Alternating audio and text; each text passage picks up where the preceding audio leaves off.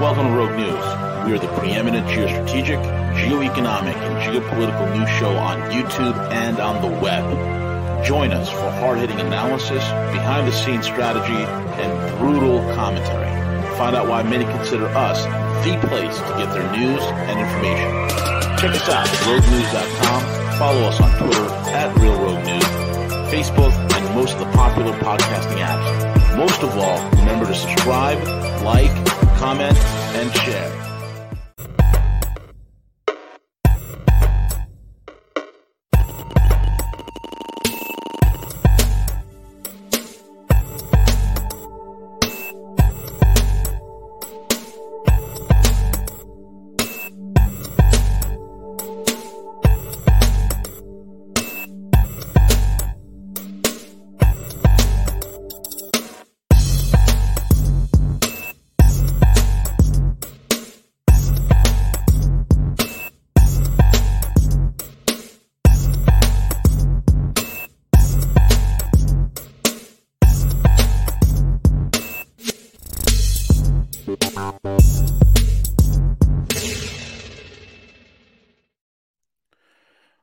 Welcome. It's V the Guerrilla Economist coming to you live on this edition of Rogue News in the Morning. That's right. You love my There you have it, guys. There you have it. V's converting. I'm transitioning. That's what it is, Siege. You just, I know you're jealous of my luscious locks. I started taking hormone blockers, which is a good thing. And Siege, I'm running low on estrogen. You are? That's not good. I'm running low on estrogen, bro. I need more estrogen. Listen, everybody, you can follow us on RogueNews.com. Check us on Twitter at Real Rogue News. Rogue News on every single podcasting app known to humanity. For those of you that are on YouTube, we're going to let you know, like within 10 minutes into this broadcast, we're going off of YouTube. Follow us on Twitch. Follow us on DLive. Follow us on RogueNews.com. This broadcast will also be uploaded to Rumble, Google Podcasts, Apple Podcasts, every single stream, Stitcher, all these different podcasts that are out there. And we're eventually also going to be on Spotify very soon as well. We're everywhere you want us to be. Tens of thousands. That's right. I'm Vivian the Gorilla, man. That's right. Vivian. Hey, guys. It's Vivian the Gorilla. And I'm with Siege. What's going on, you fierce man? Oh, I'm doing well. I'm glad you're doing fantastic. Yes. So, guys, lots of I'm also wearing this hair, CJ, because I'm wearing this hair in commemoration of what's the guy that attacked Paul Pelosi? The dude's name? Hell, I can't remember. Oh God, it was Depeche Mode. Somebody in the chat throw it up. What was the guy that attacked Pelosi? They'll get it before we will. Watch. Because somebody just read or listened to something. Depeche? Depeche. Depeche. Yeah, DePape. David DePape. So I'm wearing this in, Oh, hold on, Siege. Hold on. Okay. Hold on. All right. Hold on. This is about to get real, Siege. Hold on. All right, cool. Hold on. All right, so V will be back in just a moment. He's accessorizing right now. He forgot to do that, which is the utmost important to do when we're doing live streams. Hey, thanks for everyone to jump into the chat room. Correct. What's up, Crypto King? Good to see you in the house. Been a minute. Eric is in the house. Jay Charlo is in the house. Hobo, what's up, Hobo? Haven't cut your streams in a minute. I need to, bro. So welcome everyone to the chat room. Appreciate you being in. Okay, cool. See, blow me up, man. I want to show the people. I'm ready, bro. I'm ready. This is a green hammer. That's why it's like disappearing behind the green screen. But in I'm showing solidarity. I think Gus had a wonderful write-up for us. Gus said, I can't wait till Gus comes. When's Gus coming back? Tomorrow. He's going to stream tomorrow. Yay. Hopefully he'll pick a nice scenic area to stream from. Yeah. So Gus said, question. Tell me about your leadership. Answer. Homeless facts beat them with hammers. This is what American leadership is all about, folks. Okay? Damn. In commemoration of David DePape, I'm holding this hammer. Okay, lots of things going on.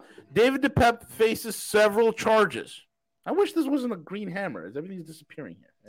I can see it. It's there. That's it, right? Okay. Yeah. David DePape faces several charges. Okay. And last night for Halloween, I was Thor. So I had Mjolnir. I had the hammer of the gods. I was the Thunderer, CJ. Nice. Yes, I was the Thunderer. So neighbors of the man accused of attacking, severely injuring Paul Pelosi during the early morning hours of October 28 says that he is odd and claim his intention was traumatize Nancy Pelosi. See, there's more to this story, man. No, what do we know about this DePape character? So much, there's no need. Tucker broke it down. Let's do it. The most excellent last night. So let's play this, and you'll get an idea of who exactly this MAGA forever Trumper isn't. Here we go. Court with assault and attempted kidnapping. At this point, that's what we can say for certain. David DePape assaulted Paul Pelosi with a hammer. Apparently, DePape has admitted that in police custody. But beyond those facts, there is much in the story that remains muddy. How, for example, did DePape get inside the Pelosi's home? That's the first question. Last year, ABC News reported what you already guessed, which is that Pelosi has round-the-clock protection at her houses. Quote, she has her own security. She has the Capitol Police. They fly all the way out here from Washington, D.C. with her. And yet, in this case, San Francisco DA Brooke Jenkins says that there was no security present at the Pelosi home on Friday night. And that's pretty strange because, according to multiple accounts, even when Pelosi isn't at home, her houses are well guarded. Again, as you would expect. Our friend Harmeet Dillon told us that when her firm recently tried to serve a lawsuit against Paul Pelosi at various properties he owns, all of them were guarded by, quote, multiple law enforcement officers on the perimeter. So how did DePape get past security that apparently wasn't there? And why wasn't it there if, in fact, it wasn't? We know he got inside. And once he was inside, what exactly happened next? Well, accounts of that are changing. At the first press conference on Friday, San Francisco police suggested there was a third person in the home when police arrived. And Politico dutifully reported that. Quote, officers arrived at the house, knocked on the front door, and were led inside by an unknown person. In other words, by a person who was not David DePape or Paul Pelosi. His driver, probably. Now, Politico never formally corrected this claim. Instead, just 2 days later, Politico, the same publication, attacked anyone who repeated its own reporting as a crazed conspiracy monger. Quote, pro-Trump commentators weighed in online to raise questions about the investigation based on unfounded and false claims. Among those baseless claims, that a third person answered the door when police arrived at the Pelosi home. Okay, 3 separate adjectives knocking down that idea. But the question remains, was there a third person at the home? We don't know, but it's not crazy to assume there was.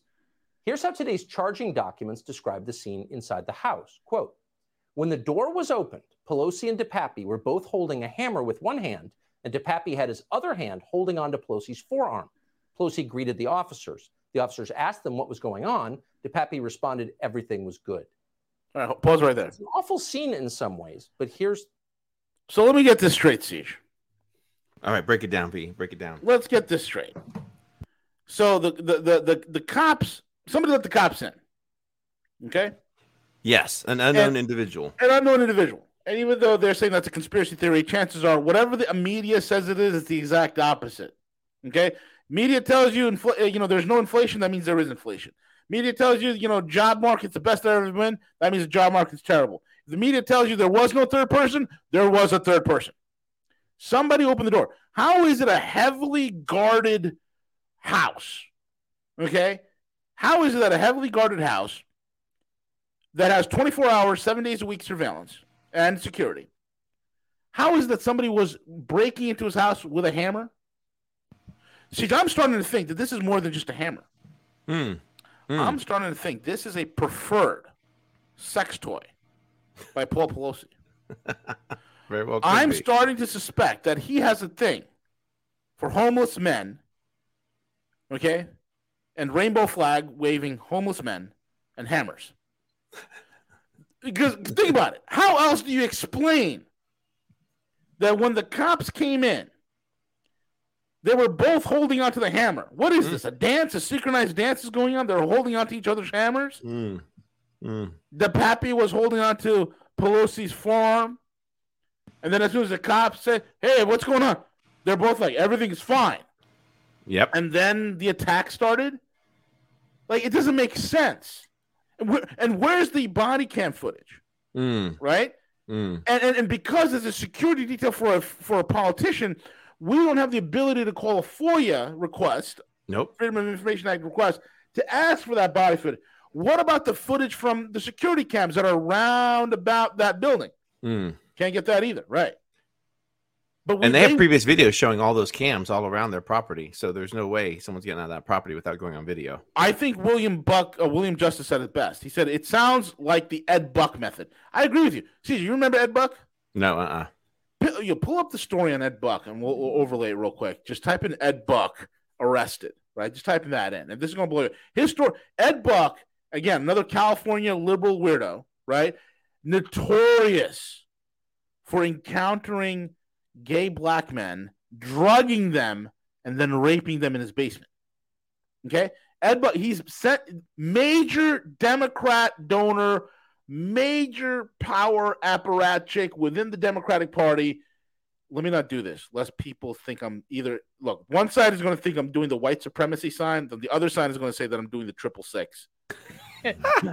Can't even do hand gestures. And I'm being from New York, I talk with my hands, right? I can't even do hand gestures anymore, Siege. That's the world we live in. So anyway, this guy, right? See, this is a New York thing. What Trump does is he's clearly conjuring the devil. No, this is a lot of New Yorkers. We talk like with our hands. Anyway, Ed Buck sentenced to 30 years in prison. What was Paul? There's a connection between Buck and a lot of, especially Obama and Pelosi, Dianne Feinstein, Barbara Boxer. There's a connection between them and Ed Buck. Now go back to the Paul Pelosi video, and you can also take this off of YouTube. YouTube listeners, please follow us over Twitch, DLive, RogueNews.com. Follow us over. Come on up. It's way better over here. All right, we're off of YouTube. Go ahead, Steve. Play it. The critical clause, when the door was opened. Well, opened by whom? Common sense suggests it probably couldn't have been Pelosi or DePappy who opened it. They were locked in a life or death drama, a struggle over a hammer. The documents filed today assert that Paul Pelosi had never seen David DePappy before. Yet in Pelosi's 911 call, he knew DePappy's first name and apparently referred to him as a friend. Here's the audio. This is from a dispatcher relaying Paul Pelosi's call. RP stated that there's a male in the home and that he's going to wait for his wife. RP stated that he doesn't know who the male is, but he advised that his name is David and that he is a friend.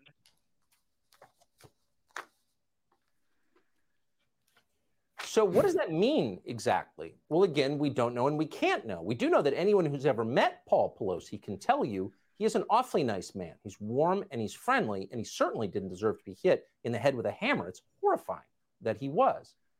But as long as this is a news story with public policy implications, and unfortunately that's what it's become, it is fair to ask the obvious questions as you would about any other violent crime that occurs in America, and especially this one, since so many facts, basic facts, seem to be in dispute. Local KTVU investigative reporter Evan Cernovsky, for example, initially reported that DePappy was, quote, found in underwear when police arrived. All right, Today, Cernovsky made a specific point of retracting that claim. There you go. The initial stories, and one of the things we realized from all sorts of events that happen, right, especially with government officials or has government meddling in it, or has ramifications that put certain political parties, individuals, personalities, or whatnot in danger of curtailing the official narrative. Always believe that the first bit of news that you hear coming out of the initial media reports are usually the correct ones. Okay? Usually are the correct ones. So now this whole flip, he wasn't in his underwear. We were told that he was in his underwear. We were told that not only was he not in his underwear, Siege, but the fact of the matter that he was in the bathroom. Okay? The fact of the matter that this was a lot of the corroborating witnesses to this event were saying that the guy was in his underwear. Now they're saying, he wasn't in his underwear. That was just a conspiracy theory. No. 3 people. Who was the third person? And many are suspecting, right? Even one of the guys in the live chat, I think Jackknife, said, "Is it the GIMP?" It's probably the GIMP. This gets weirder. Keep playing, Siege.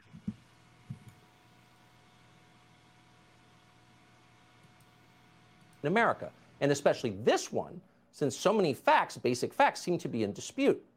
Local KTVU investigative reporter Evan Cernovsky, for example, initially reported that DePappy was, quote, found in underwear when police arrived. Today, Cernovsky made a specific point of retracting that claim. Quote, I'm now told by other sources that DePappy was not dressed only in his underwear. Well, okay, fair enough. We'd be satisfied with either explanation, not really our business. But you can't blame, and this is the point, you can't blame people watching all of this at home for thinking that maybe there's something weird going on here. Parts of the official account don't seem to make any sense. So the solution, obviously, is to release the police body cam footage from last Friday. That's often done immediately in cases like this, cases that attract heavy public scrutiny.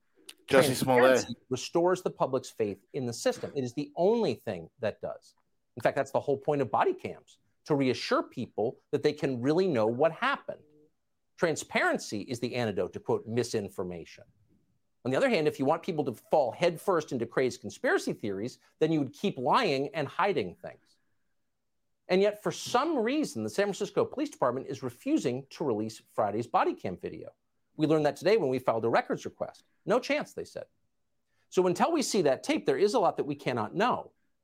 But the main question tonight, the one that's going to affect your life going forward, because this story will affect your life, the question is, who exactly is David DePappy? Many in the media seem studiously uninterested. They don't really want to know. At a police press conference last week, a reporter was caught on a hot mic being instructed by someone not to discuss DePappy in any great detail. So it was left in the end to a journalist who doesn't work for a big media outlet, independent reporter Michael Schellenberger, to fill in some of the blanks. Schellenberger first did the obvious. He went to where DePappy was living, across the bay in Berkeley. You're seeing an image of it on your screen right now. Apparently, DePappy was camping full-time in a dilapidated Ken Kesey-style school bus, complete with a gay pride flag out front and a sign that reads, Berkeley stands against hate. Behind the bus hangs a BLM banner. So politically, this clearly a right-winger, Siege. You know Totally. where this guy stands. But Schellenberger and others kept digging. They found that DePappy was in fact well known in the area, in the entire Bay Area, as a hallucinogenic drug enthusiast and a semi-professional nudist. He often appeared at nudist-themed events. Does David DePappy have a prior criminal history? That's an obvious question and perhaps a relevant one. But we can't answer it because, once again, authorities in San Francisco have refused to tell us or anyone else. We do know that the people around David DePappy believe that he was completely deranged. The ones who knew him best thought that. The San Francisco Chronicle interviewed his ex-girlfriend, who reported that DePappy is mentally ill and struggles with drugs. For example, he once thought he was, quote, Jesus for a year. He has never been able to hold a job, said the former girlfriend. He has been homeless. This person really does suffer from mental illness, and that is probably why he was there at 2 a.m. She described him as a, quote, broken child in an adult body with serious mental problems. Maybe, pause right there, Siege. DePappy's neighbors, who would know. What are the odds that DePappy, what are the odds, and this just came to me out of the ether, what are the odds that DePappy, as a child, was probably involved in some ritualistic child abuse? What if DePappy, as a child, was passed around from a very young age from one member or of the political class to another member of the political class, from one elite to another elite, right? Because let's be honest here, being a homeless bum living in a school bus and then showing up naked to one of the most heavily guarded houses in San Francisco just doesn't add up. Not at all. Not at all. Right? This guy is known to go to these events and these nudist events. And we know all sorts of freaky deaky things that occur with the political establishment at these quote unquote events. DePappy was known within this network. How does Paul Pelosi fit into all this? And that's the thing, Siege. There's something deeper. This guy is mentally broken. And when you study the lives of people that have been through these types of traumatic abuse, Yeah. and sex abuse and whatnot. These are the type of behaviors that they show.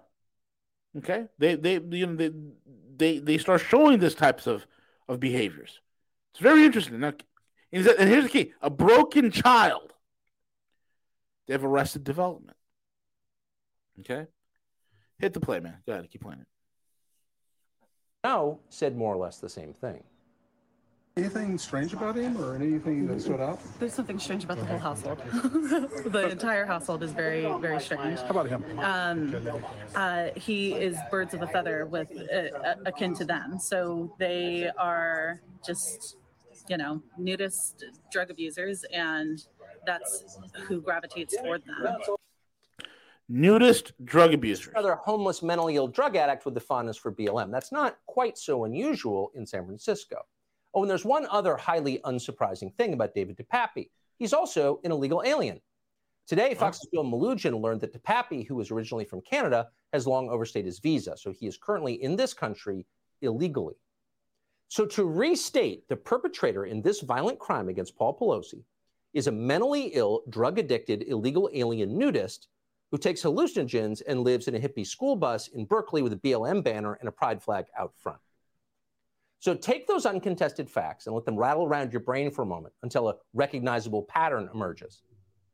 What does this sound like to you? If you guessed, this is obviously a textbook case of homegrown right-wing extremism, then obviously you've been watching a lot of cable news today. Here's a selection. Watch this. This is crazy. Is this political violence, in your opinion? It seems to be clear that the content of his social media and the statements he allegedly made about where's Nancy, we're going to wait for Nancy, certainly points in that direction. Like maybe there's a foursome. Normalize this kind of behavior and to make Trumpers feel, at home and prioritize their feelings. This is about election denialism. What has happened over the last election denialism into the minds and the thoughts of some unstable people. Deranged right-wing fanatics, Trump media allies, and some of the most powerful people in the world were feverishly trying to stir up conspiracy theories that distracted from the central political headline of this story. That years of Republican propaganda and Trump-fueled terrorism led 42-year-old David DePapp to break into Nancy Pelosi's San Francisco home. God. Look how they lie. Yeah, the fact that Mika Brzezinski. Go on, keep playing, man. Look how they lie. It's incredible. Yeah, so they're very comfortable doing it. He has a high-paying job. Does give rise to conspiracy theories. I mean, in a fair society, how could that happen? But it has. But the bottom line is, ladies and gentlemen, the mentally ill, homeless, illegal alien drug addict who lives in a painted school bus in Berkeley with the BLM flag is actually, despite all appearances, another member of Donald Trump's QAnon army. As CNN commentator David Axelrod put it, far-right conspiracy theories are to blame here. And of course, Jen Rubin at the Washington Post accused right-wing Republicans of inciting violence against the Pelosi family using this illegal alien homeless guy on drugs. The far right demonized Pelosi, and that led to the attack, read a banner on MSNBC. So on what grounds, other than political desperation, are they saying things like this? Well, according to some reports, the homeless, mentally ill, drug-addicted, illegal alien David DePappy somehow maintained websites with right-wing content on them. Amazing. One was apparently called friendlyfriends.com. And the strange thing about pause right there. Okay. Is that the web address for it was registered back in September. There you go. This is clearly some sort of an intel op, right? There's no way a bum living in a school bus with no job, who's homeless, right, has the ability to create and maintain a website. What are they going to tell me next, Siege? That this guy is actually a scientist working on NASA projects. This is insane. None of this is adding up. And we know this guy's a plant. He's a mind control victim. He was probably, passed around like a marijuana joint at a party. He was probably passed around as a little kid to one elite to another elite. God knows what the heck this trauma this kid's been through. Keep playing. This is unbelievable. But there's content on the site that is backdated to August. And internet archiving services didn't register any content from that blog, apparently David DePappy's blog, until October 28th. And it was one-word blobs. Attack on Paul Pelosi. Each article was one word. friendlyfriends.com suddenly included a bunch of incoherent posts about UFOs and Peter Navarro. I'm not making that up. Those are the facts. What do they mean? Well, it's a right-wing conspiracy, obviously. Better indict Marjorie Taylor Greene for the crime. So keep in mind, as you shake your head in bewilderment at all of this, that the midterm elections are next Tuesday, and Democrats are in trouble, and they believe the attack on Paul Pelosi might help them. As Margaret Brennan explained over on CBS, because a mentally ill illegal alien attacked Nancy Pelosi's husband, it is now immoral to criticize the leader of Democrats a week before an election. Savor this. Republican candidates have spent more than $116 million on ads that mention Speaker Pelosi by name in this cycle. If this is about the issues, why don't you make it about the issue? We are 8 days out. Don't you think this needs to change? Why not pull some of these out? Why don't you make it about the issues? Want to talk about the issues? And 4 years screaming about Donald Trump. And pull the ads. It's hilarious and brazen and shameless. And the second the midterms are over, they'll stop. But the point is, as always, all the journalists got the same memo, and they're all running with the same memo, of course, using exactly the same words. Ashley Parker at the Washington Post wrote this, quote, in 2022, the GOP spent $40 million vilifying Pelosi in ads, and on Friday, her husband was attacked by a hammer. Do you see the direct correlation? If you criticize Nancy Pelosi, obviously you're endangering her family. Of course, she does run the political party that's facing re-election right now that controls the United States Congress. She's third in line from the presidency, but you can't criticize her because if you do. All right, we can stop it there. There's not, it switches gears after that. So. There you go. Insane. We should make it about the issues. Well, here's some of the issues. Record high inflation, record high energy prices, record high food prices, record high job losses, record high Americans literally working 2 and 3 jobs trying to put food on the table. Americans are taking out loans to buy groceries. Americans are showing there's a record high in, you know, those payday loans. Yeah. Right. Yeah. Record high in the payday loans. Record. Man. Incredible. Well, and it's absolutely, you know, just, you know, totally disgusting because, you know, V, they're in that area, the proximity within the whatever county it is right there in San Francisco that the FBI is going to be investigating. They're going to say, hey, you know what? This is now under our jurisdiction because she is a very, you know, she's a Speaker of the House. She's third in charge. So therefore the FBI is going to look at this further to see if there's anything else happening here, something other detail. They'll pull away the local cops, you know, shift some resources their way, whatever they do, money, and then they will just cover it. And that's what the FBI does in this situation. So unfortunately, we're never going to know the truth, but there's so much information that's already made public, you know, in regards to this. And now they're leveraging like, well, how can we spin this? You know, here's an opportunity. We're behind the polls. We're showing a massive amount of losing seats in the House and the Senate. You know, maybe we can spin this some way to kind of benefit us in the long term. But I don't think anyone's buying it. I really don't, other than the people who are already stuck in the same paradigm that we've talked about things endlessly in regards to, you know, gender, in regards to wearing the mask, all those things. Those individuals are going to buy into it. Yeah. But when you look at the latest census poll that are showing, it's going to be a landslide. I think that they'll end up with a majority in the House and the Senate, and there's nothing that they can do to stop it. I mean, the level of desperation when they have to put Obama out there on the stump, right, in these areas, I think they know it's game over, and now they're kind of panicking, V. Yeah, it's unbelievable, man. Shifting gears, we had Jair Bolsonaro deposed as president in Brazil. So Lulu is in the house. Yeah, Lula, right? Lula. Yeah. Lula. And Lula is pretty interesting because I'm gonna play a little video clip of Lula's constituents celebrating the demise of Jair Bolsonaro. And I have one of my very good friends and business partner in Brazil. He's in Sao Paulo. And let me play this little clip for you because this is muy importante. Roger. Okay.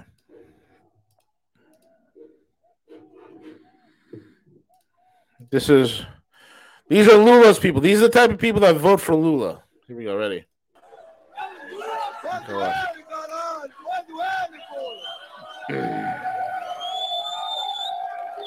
This is in a Brazilian prison. Celebrating Lula's victory.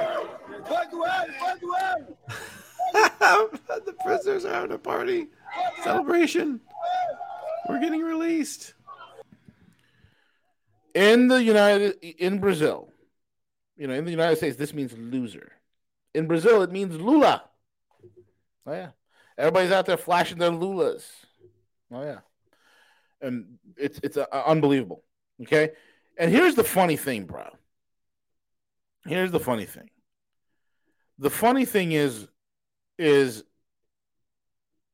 how this happened. Right? And I will break this down to you, all right? This is from my buddy right here. He said this. This is my very good friend and my business partner who lives in Sao Paulo. He said the top business and capital markets region has no voice. The top agriculture producing states, which is 27% of the Brazilian economy, has no voice. The top international tourism destination has no voice. The country has been hijacked by illiterate welfare thugs, and those of us that actually contribute to the economy are held hostage. There's no reason to support democracy when the lowest members of society wield the most power. And the other thing he'll go further into it is this. He said it so perfectly. He said,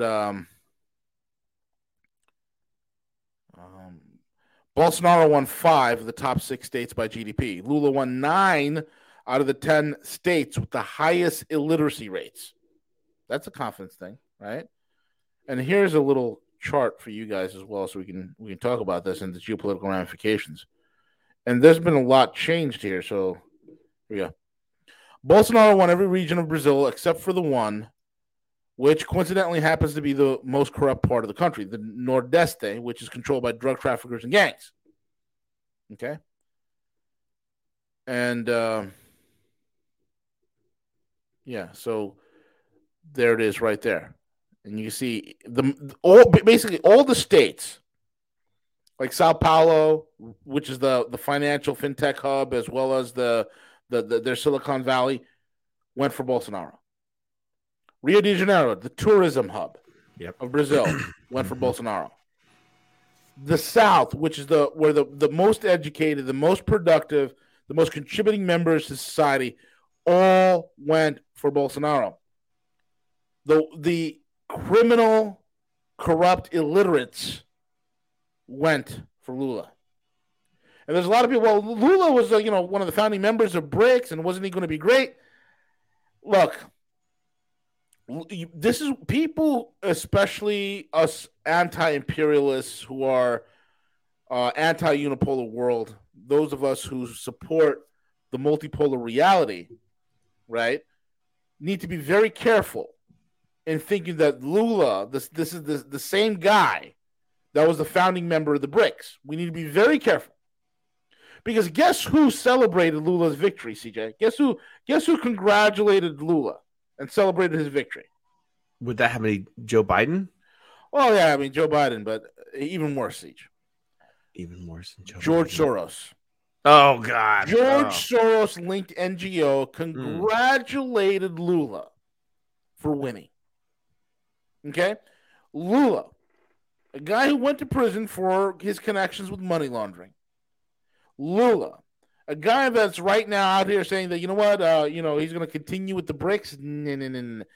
Be very careful. But, people were thinking Bolsonaro was going to be very, U.S.-centric, and he was. He was very friendly with the U.S. when Trump was in power. Hasn't been so lately with Biden. Enter Lula. This is not the same Lula that was the founding member of the BRICS. I guarantee you this. Something about when you got George Soros-linked organizations and far leftist organizations with massive links to intelligence agencies, with massive links to some of the most corrupt globalist organizations, celebrating your victory, there's a problem here. There's a serious problem here. And I mean, there's all sorts of questions right now about the voting machines, especially the voting machines in the north where Lula won. A certain company that I cannot mention in any platform. And see, you know what company I'm talking about starts with the letter D, and it sounds like Domino's, Yeah, right? Yep. That company was involved in those elections with those voting machines in northern Brazil. Okay, so many things, man. So many things. Well, and yes, and you know, geopolitically and geoeconomically, we know that the battle for Latin America is on, right? The massive amount of inroads that have taken place there with China, even Russia. You know, that's basically almost the equivalent of almost like Ukraine for the United States in regards to control of an area that they want to be heavily involved, heavy influence. So that's what it's about. So that's obviously why these globalists are celebrating. They're like, hey, you know, we can take back Brazil and regain some type of control within Latin America. So you know, it's obvious. I think it's limited. I'm not sure how much longer this will stay, just because of the power structure there and how turbulent sometimes it can get there in Brazil. I'm hoping that this is short lived. Yeah. Yeah, it looks like we have a new troll, Siege. We have a new troll. I didn't see it. What was it? Somebody named Cow Ticket. New troll. Yeah. He's a real smart guy, this guy. President what is this? Joe Biden 2024? Cow Ticket. This is funny. Another low IQ individual. Dude, this guy's in the wrong place, Siege. In the wrong place. In the wrong place. You in the wrong place, bro. In the wrong place. I kick him out, Siege. Get him out of here. It's on Twitch. I think I have to jump into Twitch to do so. Jump into Twitch, brother. All right. And then we'll get into the Intercept with Truth God. This is huge. Okay, this is a bombshell story that's coming up, and it's incredible, man. It's incredible on so many levels, because it basically provides, you know, facts of things that we already knew, you know, especially in regards to the suppression of how they control the narrative. And I think over the years, V, that they've lost enough confidence in the mainstream U.S. media.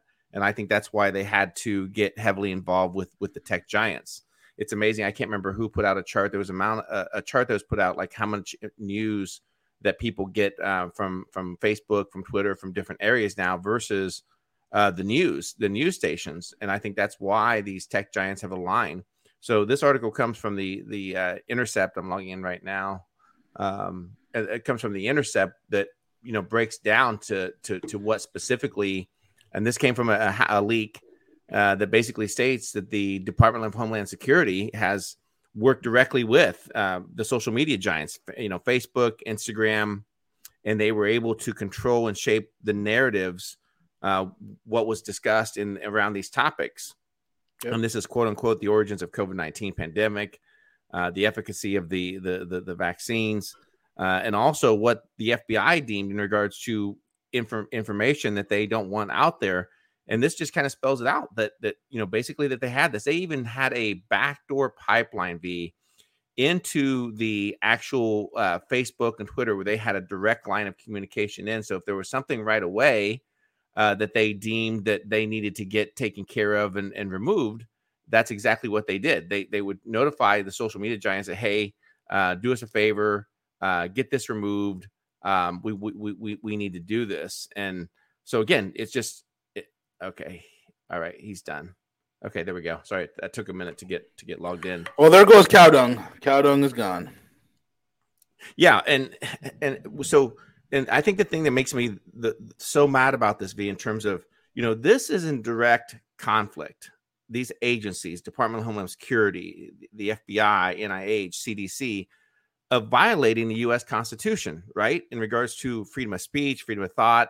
You know, a lot of those posts that they deemed and said, well, this is disinformation, we don't want out there, were, you know, in the tech giants. I was listening to some testimony that, like, we did it for the public good because we want to ensure that the public is getting, you know, accurate information, and that's going to place. And what I get angry about is, you know, what happened to the 4 years of all the information that came out that said that Russia infiltrated our election, that the dossier that was bought and paid for by Hillary Clinton, yet it was championed by news agencies, by the social media feeds, as something that was 24/7 in our stream, impeachment, all this information. Where was their concern for disinformation then, V? Where was their concern? There was absolutely none. And so I don't know what can be done about this, but it's just, this article just does a great job. It's there's been some other podcast discussion about it. Meeting minutes that they actually took place, direct lines of communications into Twitter, into Facebook to say, hey, this post that's out there, you need to take this down. I guarantee you what they deem the dirty dozen of health, they call the misinformation people. What they basically did was they shut him down. Dr. Joseph Mercola, Alex Jones, and then they took it to a next level by trying to impact them financially. And that's currently what they're doing by going after their financial streams and a way to be able to still have services and pay for things. It's just so eye-opening to the level of criminality that exists within our government agencies. Absolutely. Who started, when you look at who really started a lot of these tech companies, right? Especially Google, Facebook, aka Meta, it's In-Q-Tel. And In-Q-Tel was a CIA shell company and still is. And there's no doubt when you've been given this many resources by intelligence agencies, it's all, they have those back doors. It is the same reason why they require, if you are any sort of a telecommunication company and you want to operate in the United States, you have to be given a back door. You have to give the intelligence agencies the back door to spy on, to look at, to read, to review, to do whatever the hell they want with every single communique from every single American. It's absolutely heinous that this happens. And here we are. And, back in the Soviet Union days, we called it the Politburo. We called it propaganda. We called it, the system. And here is the thing, right? In our face, it is showing us very clearly, what the establishment is doing to us. Proof after proof after proof. From this news that, Twitter, right, was reaching out to the feds. Hey, what can we post? What can we not post? Things that could seriously, significantly affect elections were posted, shared among Twitter, or suppressed, right? Prevented from getting out there, and other counter arguments that are more favorable to the established narrative. It's incredible that this happens, man. Absolutely incredible. And right, because it becomes an extension of the political class, right? And we know what's happened with the way that the Democratic Party has been able to leverage these agencies, not only the FBI, Department of Homeland Security. So it becomes an extension of the political class, which it was never meant to do. So now you have them doing what? Affecting elections, where they're able to shape the influence and say, for example, Afghanistan, which we know by far the departure of Afghanistan was an absolute dismal failure, but they wanted to try to censor that information. Well, what did national security have to do with people telling the truth about Afghanistan and things that were happening? Was it an issue of national security? Was it health related? Was it not accurate, showing people hanging on from these flights that were taking off? Absolutely not. It was a matter that they could not make Joe Biden look bad. They could not make the Democratic Party class look bad, and they're just an extension of it. And again, it kind of falls back to my true belief that when you look at something that's so deep, that's so corrupt, as these agencies are, well, it's no wonder it's hard to make momentum and change those things, right? It's the culture of corruption that exists in Washington, D.C. So the only thing that we can really do to disrupt that and change that, and I know it could backfire, it could go different ways. There's a lot of thoughts in regards to the Convention of States and how that's going to work. But it's written in our Constitution for a reason, because when this government gets to this level they are in terms of taxation without representation, with the trillions of dollars that are spent, with literally like any type of process of representation of the people, and then you combine that with their corruption of all these agencies, it's really time to scale back the federal government. It's really time for the states and people that live within our states. I don't have a whole lot of faith in the actual political process anymore, because you can change the players in the game, but it's a system. It's a system that is fundamentally broken. It has to be changed altogether. Changing the pieces around, it doesn't do it. It's just not enough right now, and we're really close. We need to get candidates for governor who back for convention of states, get it achieved, get those articles drawn to reel in and to really bring the federal government under control, because it's too big of a I guess you could say a swamp to try to dial it back under the current system that we have right now. It's just not working. There's too much corruption, too much greed. And something happens. I'm not saying all people that go there, are bad people, but something happens once they're there. Either they're showing information that's been gathered on them. They're showing other details of things that can take place to their family, and then it changes. And then they look at the millions of dollars that they can make on these backdoor programs and feeding their own wallets. It's very disheartening to be at this point that we are in the United States. It's very disheartening, Siege. But you know what? I think what we need, Siege. You know what this country needs, Siege? What's that? You know what's going to bring us all together? What's that? Amnesty. Oh. For pandemics, right? We need a pandemic amnesty, Siege. That's what we need. Have you heard? You've heard of this, right? It's absurd. Yes. Crypto Cowboy is right. This country needs an enema. And here is the article from The Atlantic. Think of the audacity. They have destroyed the entire economies of the Western world. And we knew that this was the perfect crisis, the perfect pretext for the World Economic Forum to deindustrialize the West, to collapse our economies, and get us into this Green New Deal. That's blown up in their face. Not going too well. Their rebadged, rebranded flu, okay, didn't work out so well. And just like I predicted back in November of 2001, that by the summer of 2022, all this pandemic bullshit is going to go away. And here we are. And now they're asking for amnesty. Oh, yeah, amnesty. Atlantic has come under fire for suggesting that all the terrible pandemic era decisions over the lockdowns, school closures, masking, and the punishing of entire classes of people who questioned, right? Who questioned the absolute wisdom, the efficacy, the trust the science, right? Whoever questioned this lockdown policy, whoever questioned the wearing a mask, whoever questioned vaccines, they were crushed. Their livelihoods were crushed. Their ability to go to work was crushed. Their ability for their children to learn was crushed for 2 years. Unless, of course, you're Howard Stern, then you locked yourself at home and came out just a few weeks ago. And here's what The Atlantic has been saying. We need to forgive one another for what we did and said when we were in the dark about COVID. CJ, were you and I in the dark about COVID? Not at all, V.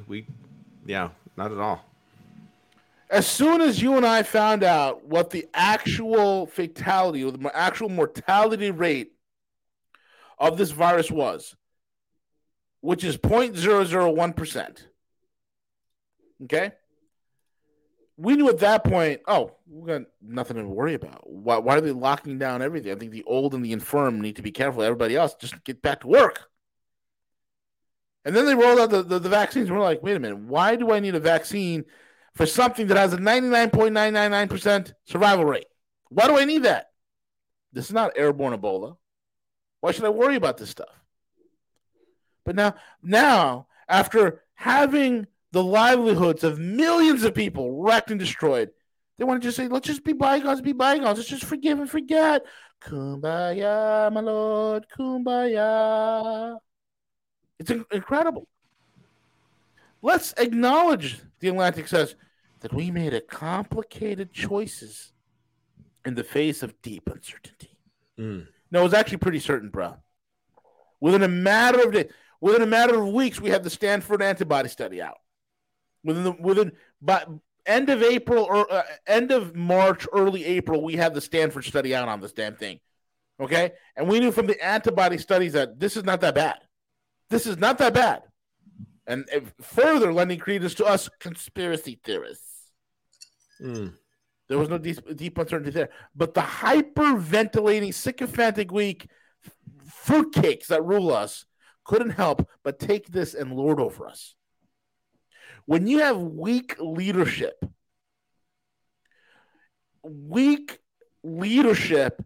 reacts in an overtly strong way because it is making up for a lack thereof.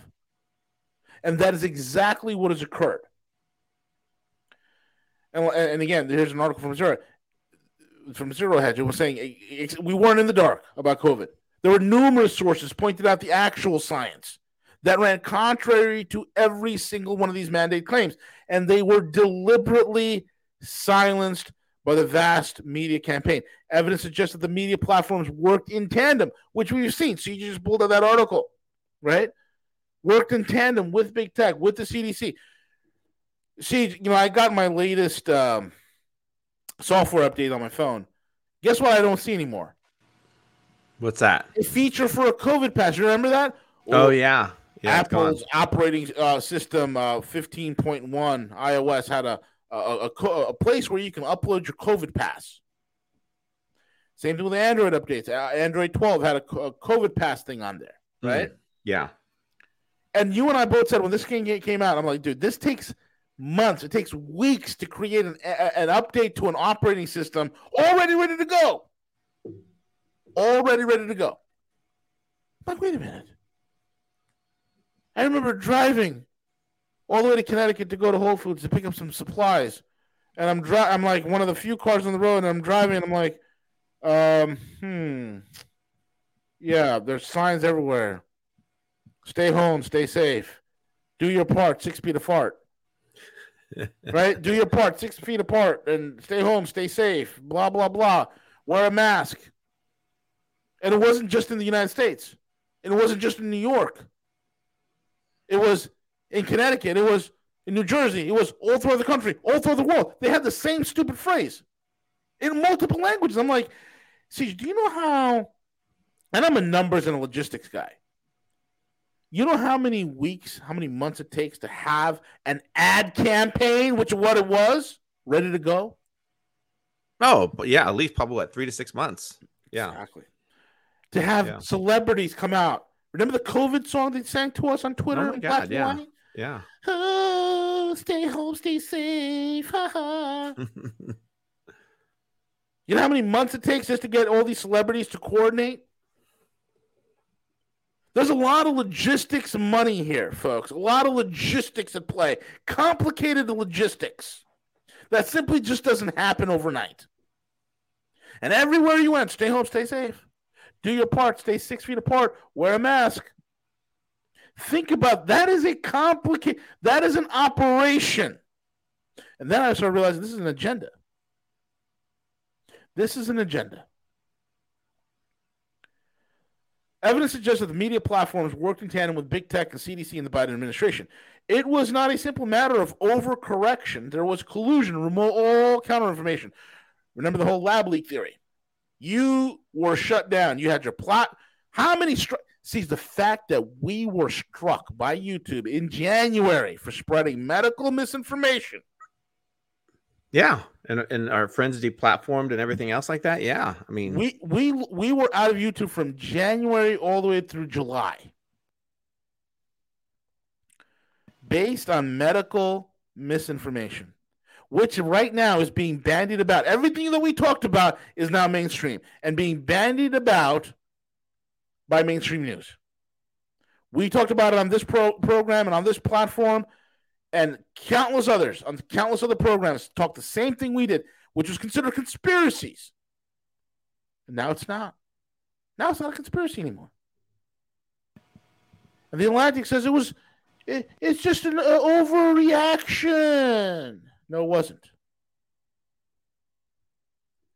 As the Daily Skeptic's Michael P. Sanger puts it, there's a lot wrong here. First, no, you don't get to advocate policies that do extraordinary harm to others against their wishes.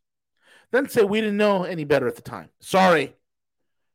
Yeah, the reason why I put the Jews in the oven It's because I did not know any better. Come on, man. Is that said no Nazi SS officer ever during the Nuremberg trials? It's incredible. Absolutely incredible. And V, the thing that's very troubling about this is that there's no acknowledgement that the same, so they're putting this out that, hey, you know what, there was, quote unquote, we need to forgive one another for what we did and said when we were in the dark about COVID. Well, the problem is that they continue to live life in the dark, right? They continue to push these boosters. They continue to say, hey, you know what, we need to push forward and get these on the childhood vaccine schedule. Well, how can they even begin to even ask for like even a truce with truth tellers when they have been still pushing the agenda? V, there's literally no acknowledgement at all right now from literally anything in any of these social media platforms other than us, other than other people who are on other platforms who are even coming to the realization, and they're trying to hide it yet once again, living life in the dark in regards to the health impacts in regards to the mRNA. And we're seeing drastic increases in cancer in young people. We're seeing cardiovascular issues in young kids like crazy. There's no peace here. There's no amnesty here because they won't even acknowledge these, and they still won't. You won't see one bit of peace in the news saying, hey, there needs to be reason caution for these vaccines. Here are the stories. Here's what's truly happening. They want to market as not a primary source of death. They want to try to change things. So no, there's no truce here. There's no amnesty. They continue to live life in the dark, and they will do so from now until eternity unless things change. Matthew J. Peterson, senior fellow at the Claremont Institute, said it best on the thread. He said, hey, sorry you lost your job because the vax doesn't work and that your grandmother died alone. You know how many friends of mine that had their parents die alone? Oh. I've had friends who's, I'm like, you couldn't go see your mom? No. I've had clients who they were telling me, yeah, I couldn't see my parents. I couldn't see my mom. I couldn't see my dad. They died alone. Can you imagine if I was an elderly old man, or Siege, you were an elderly old man, we're in our 70s, 80s, 90s, we're in our deathbed, and our own kids and grandkids can't come see us? We got to die alone in a fucking hospital? And we seen the video where the parents went to go visit their family members in a nursing home, and they're 6 feet apart. They can't even hug each other. Or they're at the window on the outside, right? They don't get to come in. They're at the window just looking in. I mean, I completely forgot about that. Yeah, and these people want to ask for amnesty. For amnesty. You couldn't have a funeral and your brother's businesses was needlessly destroyed and your kids have weird heart problems and your kids have developmental delays? Well, but let's just admit we were all wrong and let's call a truce. It's too bad we shut down the entire economy and took on tyrannical powers that have never been used before in this country. Looking back, you should have been able to go to church and use public parks while we let people riot in the streets. Because this virus is a very polite virus, CJ. Not only does it not affect you if you riot in the streets, okay, but it also knows when you are eating at a restaurant. So while you are walking to your table, you have to keep the mask on because the virus protects. The virus understands you have a mask on, so it will not affect you. But then the virus patiently waits by your table side, like a table side avocado service where they're making guacamole. The virus patiently waits table side. Okay? So as you put down your mask and you eat, and then the virus says, oh, shucks, he's putting his mask back on. He's going to get up and go to the bathroom. And meanwhile, patrons that are sitting right next to you are doing the same thing. But, we got to trust the science. That right there told me it had nothing to do with science. It had everything to do with control. Hey, I'm sorry we scared the hell out of you. Lied to you for years, persecuted and censored anyone who disagreed. But there was an election going on, and we really wanted to beat Donald Trump. So it's important to radically politicize the science, even if it destroys your children's lives. Okay, we said unvaccinated people should die and not get health care. Remember that, kid? Remember that, Siege? That whole gig? Yeah. Vaccinated people should be denied health insurance. Yeah. You want a blood transfusion? You want life-saving cancer? Take the jab. You want to have that baby? We're not gonna be a we're not gonna provide any cesarean section to you because you're not vaccinated. Remember that? Yeah. Or what about suppressing effective treatments of COVID because it wasn't profitable for them? Right. Right. Oh yeah, we said that we did all these things. You know, we'll never and never question Big Pharma, but we're compassionate people. And we'll shut down the entire economy. We'll also bankrupt the nation, and we'll cause inflation. And you're welcome. Now let's be friends. Everything's okay. Let's have an amnesty. Let's come together. Let's sing Kumbaya. We didn't know. No, we are coming for blood. We are coming for blood. Their plea for decency is disgusting. Absolutely. Absolutely disgusting. The gall that they have to ask us for forgiveness, to ask us to just forget about it. We haven't forgiven, and we will not forget. Do not forget 2020. Do not forget it. Incredible. Amnesty. Give them no quarter. Absolutely right. EMC Keon 82. Incredible. Anyway, CJ, anything else on the radar?